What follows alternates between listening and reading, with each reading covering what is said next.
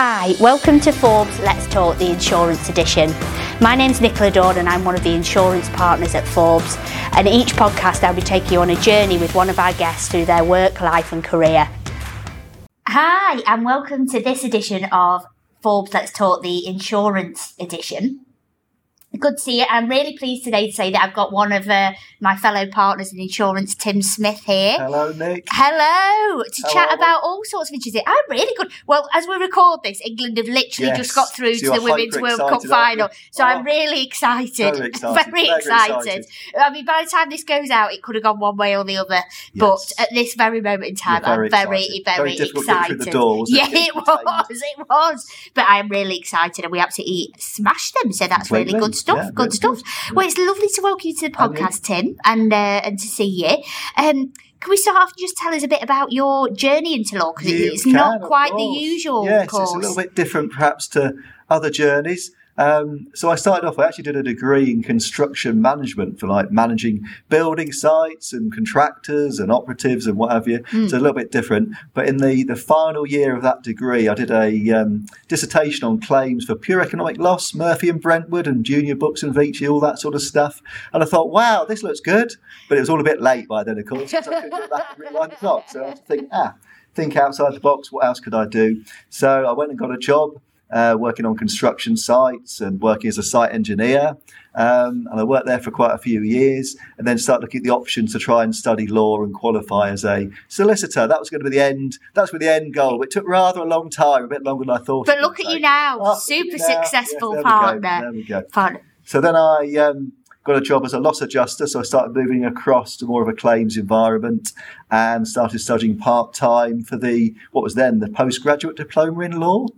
And then the LPC. So I went to the York College of Law, did the LPC, did a training contract at another firm in York, and then finally got to Forbes in 2009 and been here ever since. That's a really interesting route. So it must have been quite a different work environment, working out on construction sites to working in an office and doing what we do now. Yeah, it was. But I guess sort of wherever you go, people are people, aren't they? So it was quite a good grounding for different types of clients. And actually, the building side of it was one of the best jobs for dispelling stereotypes. Because you'd see some poor guy digging a hole or driving a tractor or driving a machine, and you'd go over and have a word with him, and you'd find out that he's listening to opera in his cab, or he's into all sorts of weird and wonderful things, or she. So it was a very good job for sort of levelling things off and dispelling any stereotypes you might have about people and backgrounds and what they do. So and great, obviously, for a claims background to actually have been out and done the work as well and understand what clients might need now, because you've been at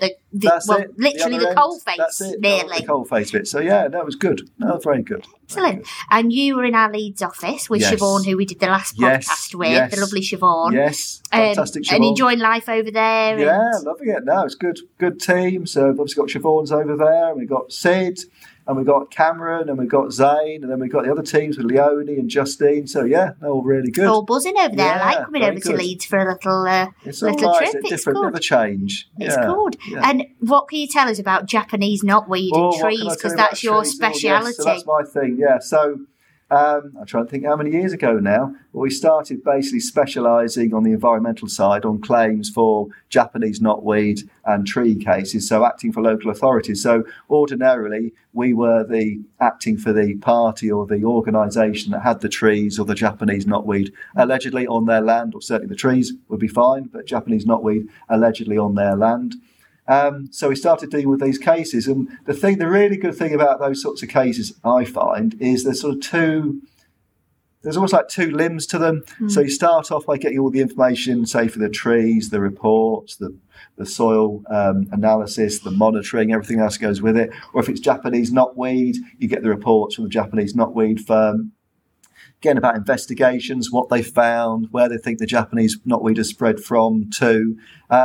And then the best bit I find, there's two bits, but the first part is actually going out to site, because you have to go out and meet these people, which is really good and what I like doing. And from my background, I spent quite a bit of time outdoors. So naturally, I like to be outdoors where I can be. So that's really good. You get to go out and meet contractors, get to go out and meet experts, expert engineers, expert surveyors, get to meet the people who've been affected by these trees. Or I was going to say, so when we talk about tree claims, what sort of claims do you get for the old trees? Nick, all sorts. Oh, they're wily old things, aren't they? So you can start from the top. So you've got like branches falling off, injuring people. So that's sort of the norm that you would see. And then you've got the invisible side of things, which is underground with the tree roots. So the tree root ones, I think, are probably a bit more interesting because they're a bit more involved, a bit more to them. There's a bit more to look at in terms of reports, etc. Whereas the above ground, it's fine, interesting cases, but it's all there in the open to see. There's a bit less, I suppose, guesswork or trying to put together the pieces. And really, that's what it's all about. With the Japanese knotweed or the tree cases, it's all about putting together the pieces of the jigsaw and then trying to work out what the actual cause was, whether if it's Japanese knotweed, where it came from, what the source was. If it's a tree case, is it actually the tree roots that's causing damage to the property? Because as I found out, there are a whole multitude of reasons why buildings move, and one of which can be tree roots, but there could be defective foundations or poor foundations, leaking drains, inadequate construction. There could be other trees involved. So you could have a tree that's on the land that you're acting for the client, but there could be other trees on the claimant's land or somebody else's land that's influencing the property movement. So there's all sorts of things to look at there.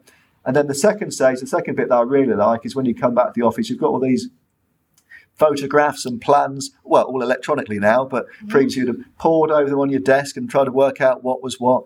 And then you try and apply the law to it. So you're trying to work out where it fits in terms of case law, where it fits in terms of where you think the case is going to go. So that's the other part. So the two bits really, going out is really good, and the meeting with the clients, the meeting with the claimants, and meeting with the consulting engineers. I like that bit. But coming back and then getting your head round all this information you've gathered in and then trying to work out what's what. So it's a bit of the fresh air and then putting the pieces of the puzzle together. That's what I like doing with my work as well, especially the long tail stuff. When you go back and looking at trying to put things into context. It's really interesting. It's amazing because at first, when you first read a document or first look at some photographs and a plan, you form one view normally, or an initial view. Then you go out to site, or if you go out and see clients, you form a slightly different view, and they bring it back and you take a step back and you're trying to be objective and trying to look at it rationally and applying the law to it. You can sometimes go in a slightly different direction, but it's certainly good. It sounds really interesting. Very interesting, yes. Yeah, and it's important, obviously, in your work to go out and see the actual tree or the I think that certainly helps because you can do basically like a desktop review, so you could just look at a report, photographs, plans, reports in from the client. But I always say to clients, if the claim is worth a reasonable amount of money that justifies us going out, then it's probably best to go out, because then you see the bigger picture. You can see where that particular tree fits in. You can see where the Japanese knotweed fits in. And we've had numerous cases in the past where there's been all sorts of discussions about boundaries. So you end up trying to actually work out, well, is that tree actually on your land in the first place? Is that Japanese knotweed the source? Is that coming from your land, or is it coming from somebody else's land? And you'd be surprised how many times, even when you get a report in from a surveyor, an engineer, or somebody dealing with Japanese knotweed, be surprised how many times the boundaries aren't actually in the right place, and it transpires that they've been moved. And people move boundaries for all sorts of reasons. But if you go to site, you can start working out in terms of either dimensions and measurements from the property, or even just features on the ground. You can look at where roads are and pavements are, and you can work things out fairly accurately to where the boundaries should be. So it helps, it actually reduces the amount of time you have to spend on it then, because you've got a view in your mind about where it is. And you can say to the other side, be it a claimant solicitor or a claimant in person, you can say, well, I've been out to site, I can tell you that that's not the case, it's not there, it's over here. Whereas if you haven't been, it's quite difficult. And also you find photographs can be deceptive, because you may have pictures of, say, Japanese knotweed, for example, but the description in the report might say that's right adjacent to our property. But when you actually go out there, it could be a couple of 100 metres away, but you're not to know that until you actually go out. So I think site visits, very important. The way forward. The way forward. Do you ever take videos as well when you're out on I do sometimes. I tend to, if I'm taking a video, I tend to walk around and try and describe the scene and what's happening and where the various locations are. But the only thing I'd say with videos is that they can become a little bit, I suppose sometimes with photographs, it's easier to pinpoint things when you're looking back at things, whereas a video, sort of looking around thinking, right, that's there, but then where was the other? What I like to do is basically take photographs, sort of panning round, and I piece them together. When I get back, I can say, you've right, almost got a panoramic view of it. That's it. So I can see the trees there, the properties here, the other trees or vegetation's over here. So that's what I tend to do. But videos, yes, videos good. Videos. Well, now on a phone you can do almost anything. Can't you? Yeah, it's really useful. We've even had video calls from site before as well. So if the other side's engineer can't make the site visit, then we'll have a video call and we can do it on site. So it can be really, really, really useful. Very good. And can you tell us about Japanese knotweed? Because I had never ever heard of Japanese knotweed before I met you. Well, and now it seems to be literally everywhere. It is. I think with social media really picked up on it, and certain newspapers or digital enterprise certainly picked up on it and said, right, look out for Japanese knotweed. It's the worst thing that can happen to you. It can cause damage to your property. It can. But if you look at the papers and the material on it, it's very rare that it actually causes any physical damage. But it does have this blight that goes with it. So if you have Japanese knotweed on your property, then it can potentially cause you all sorts of problems. You can't just simply cut it down and throw it away. You have to dispose of it in a proper manner. And there's all sorts of rules that you have to follow when dealing with it. But it actually came from, I think it was back in the Victorian times, they brought it from abroad as a beautiful flowering plant. It's got a beautiful white flower on it in the summertime. But unfortunately, it's very, very quick growing. And it can spread fairly rapidly as well via these rhizomes, which is basically if you think of almost like an onion, like a ball root underground, and these things can spread very, very quickly without actually realising above ground how far it's spread. And it grows quickly, and it can cause damage to properties. But probably the most telling point is when you come to sell your property, as part of the search, as part of the forms you have to fill in, you have to declare and say, have you ever had Japanese knotweed? And that's really where the difficulty comes in, because if you tick that box, and of course it then brings in all sorts of other questions and queries, and how are you going to resolve it, how are you going to treat it, how are you going to get rid of it, etc. Was it in Victorian times they realised it might be a problem, or was it? I don't think so. Is it as houses? I think it was in my history buff head on. I think probably the issue was it was used in gardens horticulturally as a decorative flower, but as we've pushed out in terms of development and building, we've encroached more in areas where you like to find it. So things like railway embankments, it seems to flourish quite well there, basically because it won't get disturbed. It's got good soil drainage because of the embankment, and normally on the south side or facing the sun, it's going to get the sun, which again it likes and it grows with. So it's really, as we've pushed out the boundaries for development sites, we've picked it up there. But also in terms of water courses, you only need a very small piece of Japanese knotweed, literally the size of my thumb. So if you were to pick up a piece of Japanese knotweed and throw it down somewhere else, it would sprout and spring up. And it's a tiny little piece. So you don't need a piece with roots on, you don't need a piece with leaves on, you can literally just cut a piece. And it sounds like something from a horror film. Yes, Day of the Triffids or something like that, doesn't it? You could look at it that way, yes, yeah. But if you treat it right, if you contain it, if you get like a buffer zone around it, there's no reason why you shouldn't be able to successfully contain it, and there shouldn't be any issues. But it does have very, very bad press. And certainly as it's things that stand at the moment, you can claim damages for Japanese knotweed encroachment, depending on what systems you've got as the landowner. But if you basically put your head in the sand and try to ignore it, like all these things, it will come back and it will bite you. Yeah. So do we act for local authorities and insurance for those sorts of claims? I act predominantly for local authorities, but also for some landowners. But we're basically on 99% of the time on the defendant side. So usually the tree is on our land as the defendant, or the Japanese knotweed or alleged Japanese knotweed is on our land as the defendant. I suppose the other thing to point out there is a lot of people, and even the experts, will say it's Japanese knotweed, but when you get out to site and get actually looking at the site itself and get other experts involved, you can often find it's not even Japanese knotweed. It's just a plant that looks very similar. It's not that easy to distinguish it. So your first port of call would be to distinguish, is it actually Japanese knotweed? Fine if it is, but if it's not, then you're like, well, let's carry on. Case closed. Case closed. Yeah, go do something else. On to the next. Yeah, on to the next one. Yeah. It's fascinating, really, isn't it? And did you discover, like when you did, because I think you did the ELP, all sorts of cases prior to that. Yes. Did it kind of came across your desk and you thought, this is interesting? Yeah, I did to a degree, but not in great numbers, because it wasn't relatively well known going back then. But it basically started to develop after the RICS, the Royal Institute of Chartered Surveyors, done a paper about the difficulties with Japanese knotweed, and that was back in 2012, I think it was. So after that, give it a few more years after that, and things started to roll on from there. That's when basically claimant solicitors realised there was potentially a claim in there for nuisance in terms of encroachment, and started to pursue the claim. So that's really how it came about. So we did deal with them, but not in the numbers that we deal with them now. So. excellent. And I've spoken to quite a few insurers, and they were saying that it's becoming a really big thing on their books now. Yeah. I think the problem is the size of the infestations as well, because it's very rare that you end up with a knotweed infestation that's, say the size of the size of the chair I'm sitting on. Normally, if it's left and nobody does anything with it for a couple of years, then you end up with an infestation that could be a couple 100 metres squared. So suddenly you go from literally nothing to a big infestation, then nobody really knows what to do with it or doesn't have the budget to deal with it. And so then you start seeing the claims come in. So yeah, but I mean, if you were to treat it initially, contain it initially, put in a buffer zone system, so you've got a zone around it that keeps it contained, doesn't let it spread, then there's ways to deal with it. But it's when it basically spreads and then spreads up to boundaries, because it knows there's no boundaries, as it were, for the Japanese knotweed. It simply goes under fences or around buildings. Well, it respects nothing, does it? Respects nothing, no.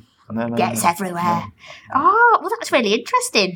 I never really had kind of got into a head that there was that many claims you could, that many ways you could claim for Japanese knotweed and trees. But they're clearly there's a fair degree of different ways of approaching those types of claims. And what do you like to do when you're not dealing with Japanese knotweed and trees? Oh, goodness me! Well, not work related. What does Tim like to do out of the office? Well, I like to do a bit of slow jogging, a bit of slow plodding. Oh, I don't think it's slow plodding, is it? It's much more impressive than I can manage. No.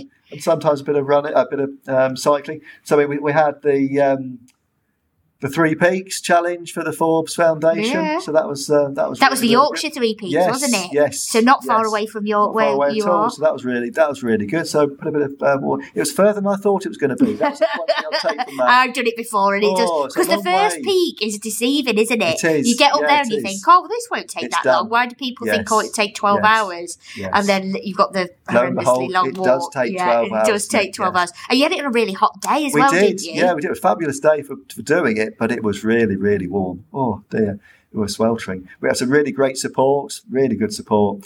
Lots of support, so lots of water and lots of things to eat. Lots that's of always nice. Yeah, no, it was very, very, very good. But I would say, anybody thinking of doing it, allow plenty of time. I think that's take your time doing it and allow plenty of time. But it was really good. We've got the firm, the people from all the different offices, different departments all got together. So yeah, fabulous, really good. Excellent. Yeah, and so you got to meet other people that you wouldn't normally have met as well. So there's people there that I've never normally see, never somebody meet.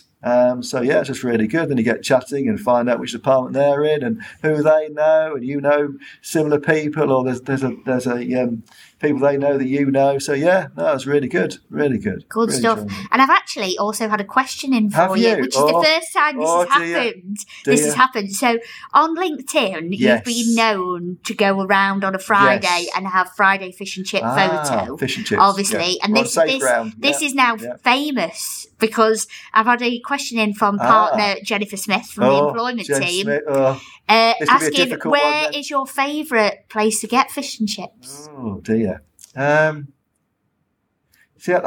It'd be difficult to pinpoint one particular place, but I would say I'm a bit more independent. Small fish and chips take priority or favourites, rather than perhaps like Weatherby Whaler and bigger chains and things. And I'm not saying there's anything wrong with their fish and chips, great fish and chips, but I sometimes find little independence, so I tend to go there. So if I could find a backstreet fish and chip shop, then that's probably where I aim to go to. Well, we might send you around her home area, and then you can find it and then recommend her one. She'd be quite happy about that. And we've done quite a lot of work, haven't we, around LinkedIn and rolling it out to the wider firm, because obviously it's a really popular way that people look at, and it markets us and it gets us out and chatting to clients and people. Have you noticed that that's kind of a big change in the way we've marketed since you first joined Forbes? Definitely, because the marketing used to be effectively, you'd have flyers that you might, originally you'd post out to people, you'd say, right, here's a flyer, send them out to X, Y, Z, or you'd take them to face-to-face meetings, you'd hand over your flyer and say, this is what we do. But with social media, I mean, you can cover so much to so many people just at a touch of a button. I mean, that's a really, really good thing, but you just have to be careful how you use it. But constructively, it's incredible, because you can put all this information together, you can send it out to all of your clients at once, or you can just target particular things you're going to be interested. And you've got that open forum, because if anybody's interested, they can just come back to you, they can directly message you, and then you can then target what you want to do in terms of what they want to do. So they'll come back and say, well, I don't want to know about trees, but that Japanese knotweed sounds interesting. So then you go and put together some material for them for Japanese knotweed. So yeah, I think it's completely changed everything that we do. We do. It's fun, isn't it, as well? Because we get to be able to like reach people that we wouldn't normally reach and connect with people that you might not have spoken to for a long time. The client thing is the big thing, because you want to promote what we do and the good service that we give, but also internally, because you can follow what other people are doing, so you can see what other teams are doing, what other people are doing in terms of office activities or where they're going. So I think it's just really good for that, because again, ordinarily, you wouldn't have the opportunity to well, that's true, because obviously you're Leeds, I'm Manchester, we've spread out, and we are sat here in Walton Summit and near Preston. So it's good for keeping in touch with people. It's really good, isn't it? And talking about office activities, we're about to launch the Forbes Pride playlist. Yes. For Manchester Pride, we decided to have our Pride parties around there. So what would be your top 3 songs for the playlist, Tim? I'd definitely put some George Michael on there. Excellent. Well, he's on there. He's on there. We've got Wham on there. Wham's definitely on there. What else will I put on there? I probably would have a bit. I must admit, I did see Annette's email this morning, but I would be thinking about YMCA as well. I think I'd put them go on there, I think. And then another thing, really, sort of like, put some dance tunes on, really. I'll just get the party going. I'll even go back to a bit of like the 60s stuff and all that sort. I'll put the Four Tops, all that sort of stuff on, and a bit of Aretha and all that sort of stuff. Oh, I'll get that on there as well. Well, that's on there as well. That's a given. So yeah, I think I'll perhaps go back a little bit, but I'll definitely up there with George Michael and Wham. So I think that's where you've got to be, really. Exactly. And you guys in Leeds looking forward to it? We are, yes. On the 29th, we've got ours happening as well in the Leeds office. So, yeah, all good for that. I think we're going to steal, some of your playlist, but apart from that... Well, I'm making it available. So, yeah. It's on Spotify, it's going to be on Spotify. So all of our offices, when they have their office party, will have the Forbes Pride Party playlist. Anyone listening to this that's got towards the end of the podcast, you can listen to it. Yes. I mean, if anyone knows me, there'll be a lot of Kylie and Steps on there. Steps, of course, I've got about Steps. Exactly, Steps as well. Steps is 1 bit of 5, 6, 7, 8, Tragedy. Absolutely, It'll be all going off, which will be really, really good fun. S Club 7, we have any S Club 7 on there? Oh, of course, all the hits. Excellent. Bewitched, 5, 90s classics. It's all there, isn't it? It's all there. So I think we should, maybe do some Forbes Pride merchandise. Yes. But I'm really pleased with that, because the EDIB committee, the Equality, Diversity, Inclusion and Belonging, is really starting to get going now, and we kick in, and we've got all these events going on, which is really good. No, it's very good, isn't it? It is good. And we've obviously attended quite a few events together now. We like the Leeds Insurance do. Yes, a dinner. We like that. Yeah. We've done all sorts together, haven't we? All the LinkedIn stuff. Yeah. And it's good. It's good, really. I like that about Forbes, that you very much come together with your colleagues from other offices as well. Yeah, that's really good. And at all different levels as well. I mean, we're talking here, aren't we, partner to partner, but everybody gets involved in all the LinkedIn stuff. There's a lot of stuff on there from other members of the teams at all different levels. It's all good stuff. It all comes together. It all promotes what we're doing, and it shows what we like as a firm, doesn't it? It's all one big family. Exactly. Wherever you might be, which office, whatever level you might be at. But exactly. It's all really good stuff, isn't it? Good. Oh, good. So, cycling as well, Tim. Have you done much cycling recently? Well, not recently, I have to tell, no. But I did previously do the Tour de Forbes. That was a really, really, really good event. So if you fancy cycling around the Forbes offices...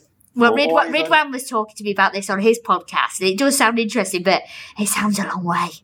It is a long way, but that actually goes quicker, I think, than you think. Whereas the Three Peaks, the Yorkshire Three Peaks, I thought actually that took longer than I thought it was going to take, just sort of mentally preparing for it. But the Tour de Forbes, because you go around all the offices, you're seeing lots of different people, lots of fantastic support, you're getting fed, you're getting watered.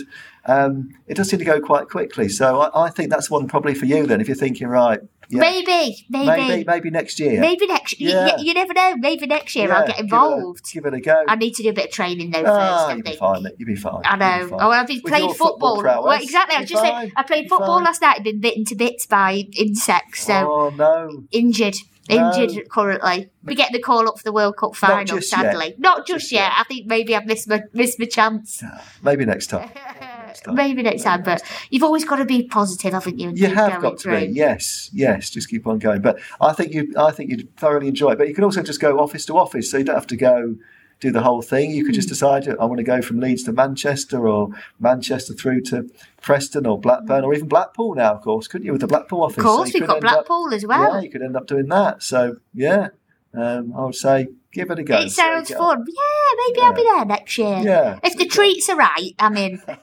There's always plenty of treats. To keep you going. Plenty of Haribos, plenty of chocolate. Oh, that bit of sounds fruit, good. 'cause you need And that we to can keep look going. out for any Japanese knotweed We can on the way as well. Yes.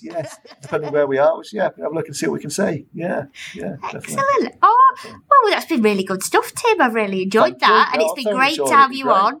And I've certainly learnt a lot today, which is good about trees and all sorts. I'll be looking out on my way home later. Very good.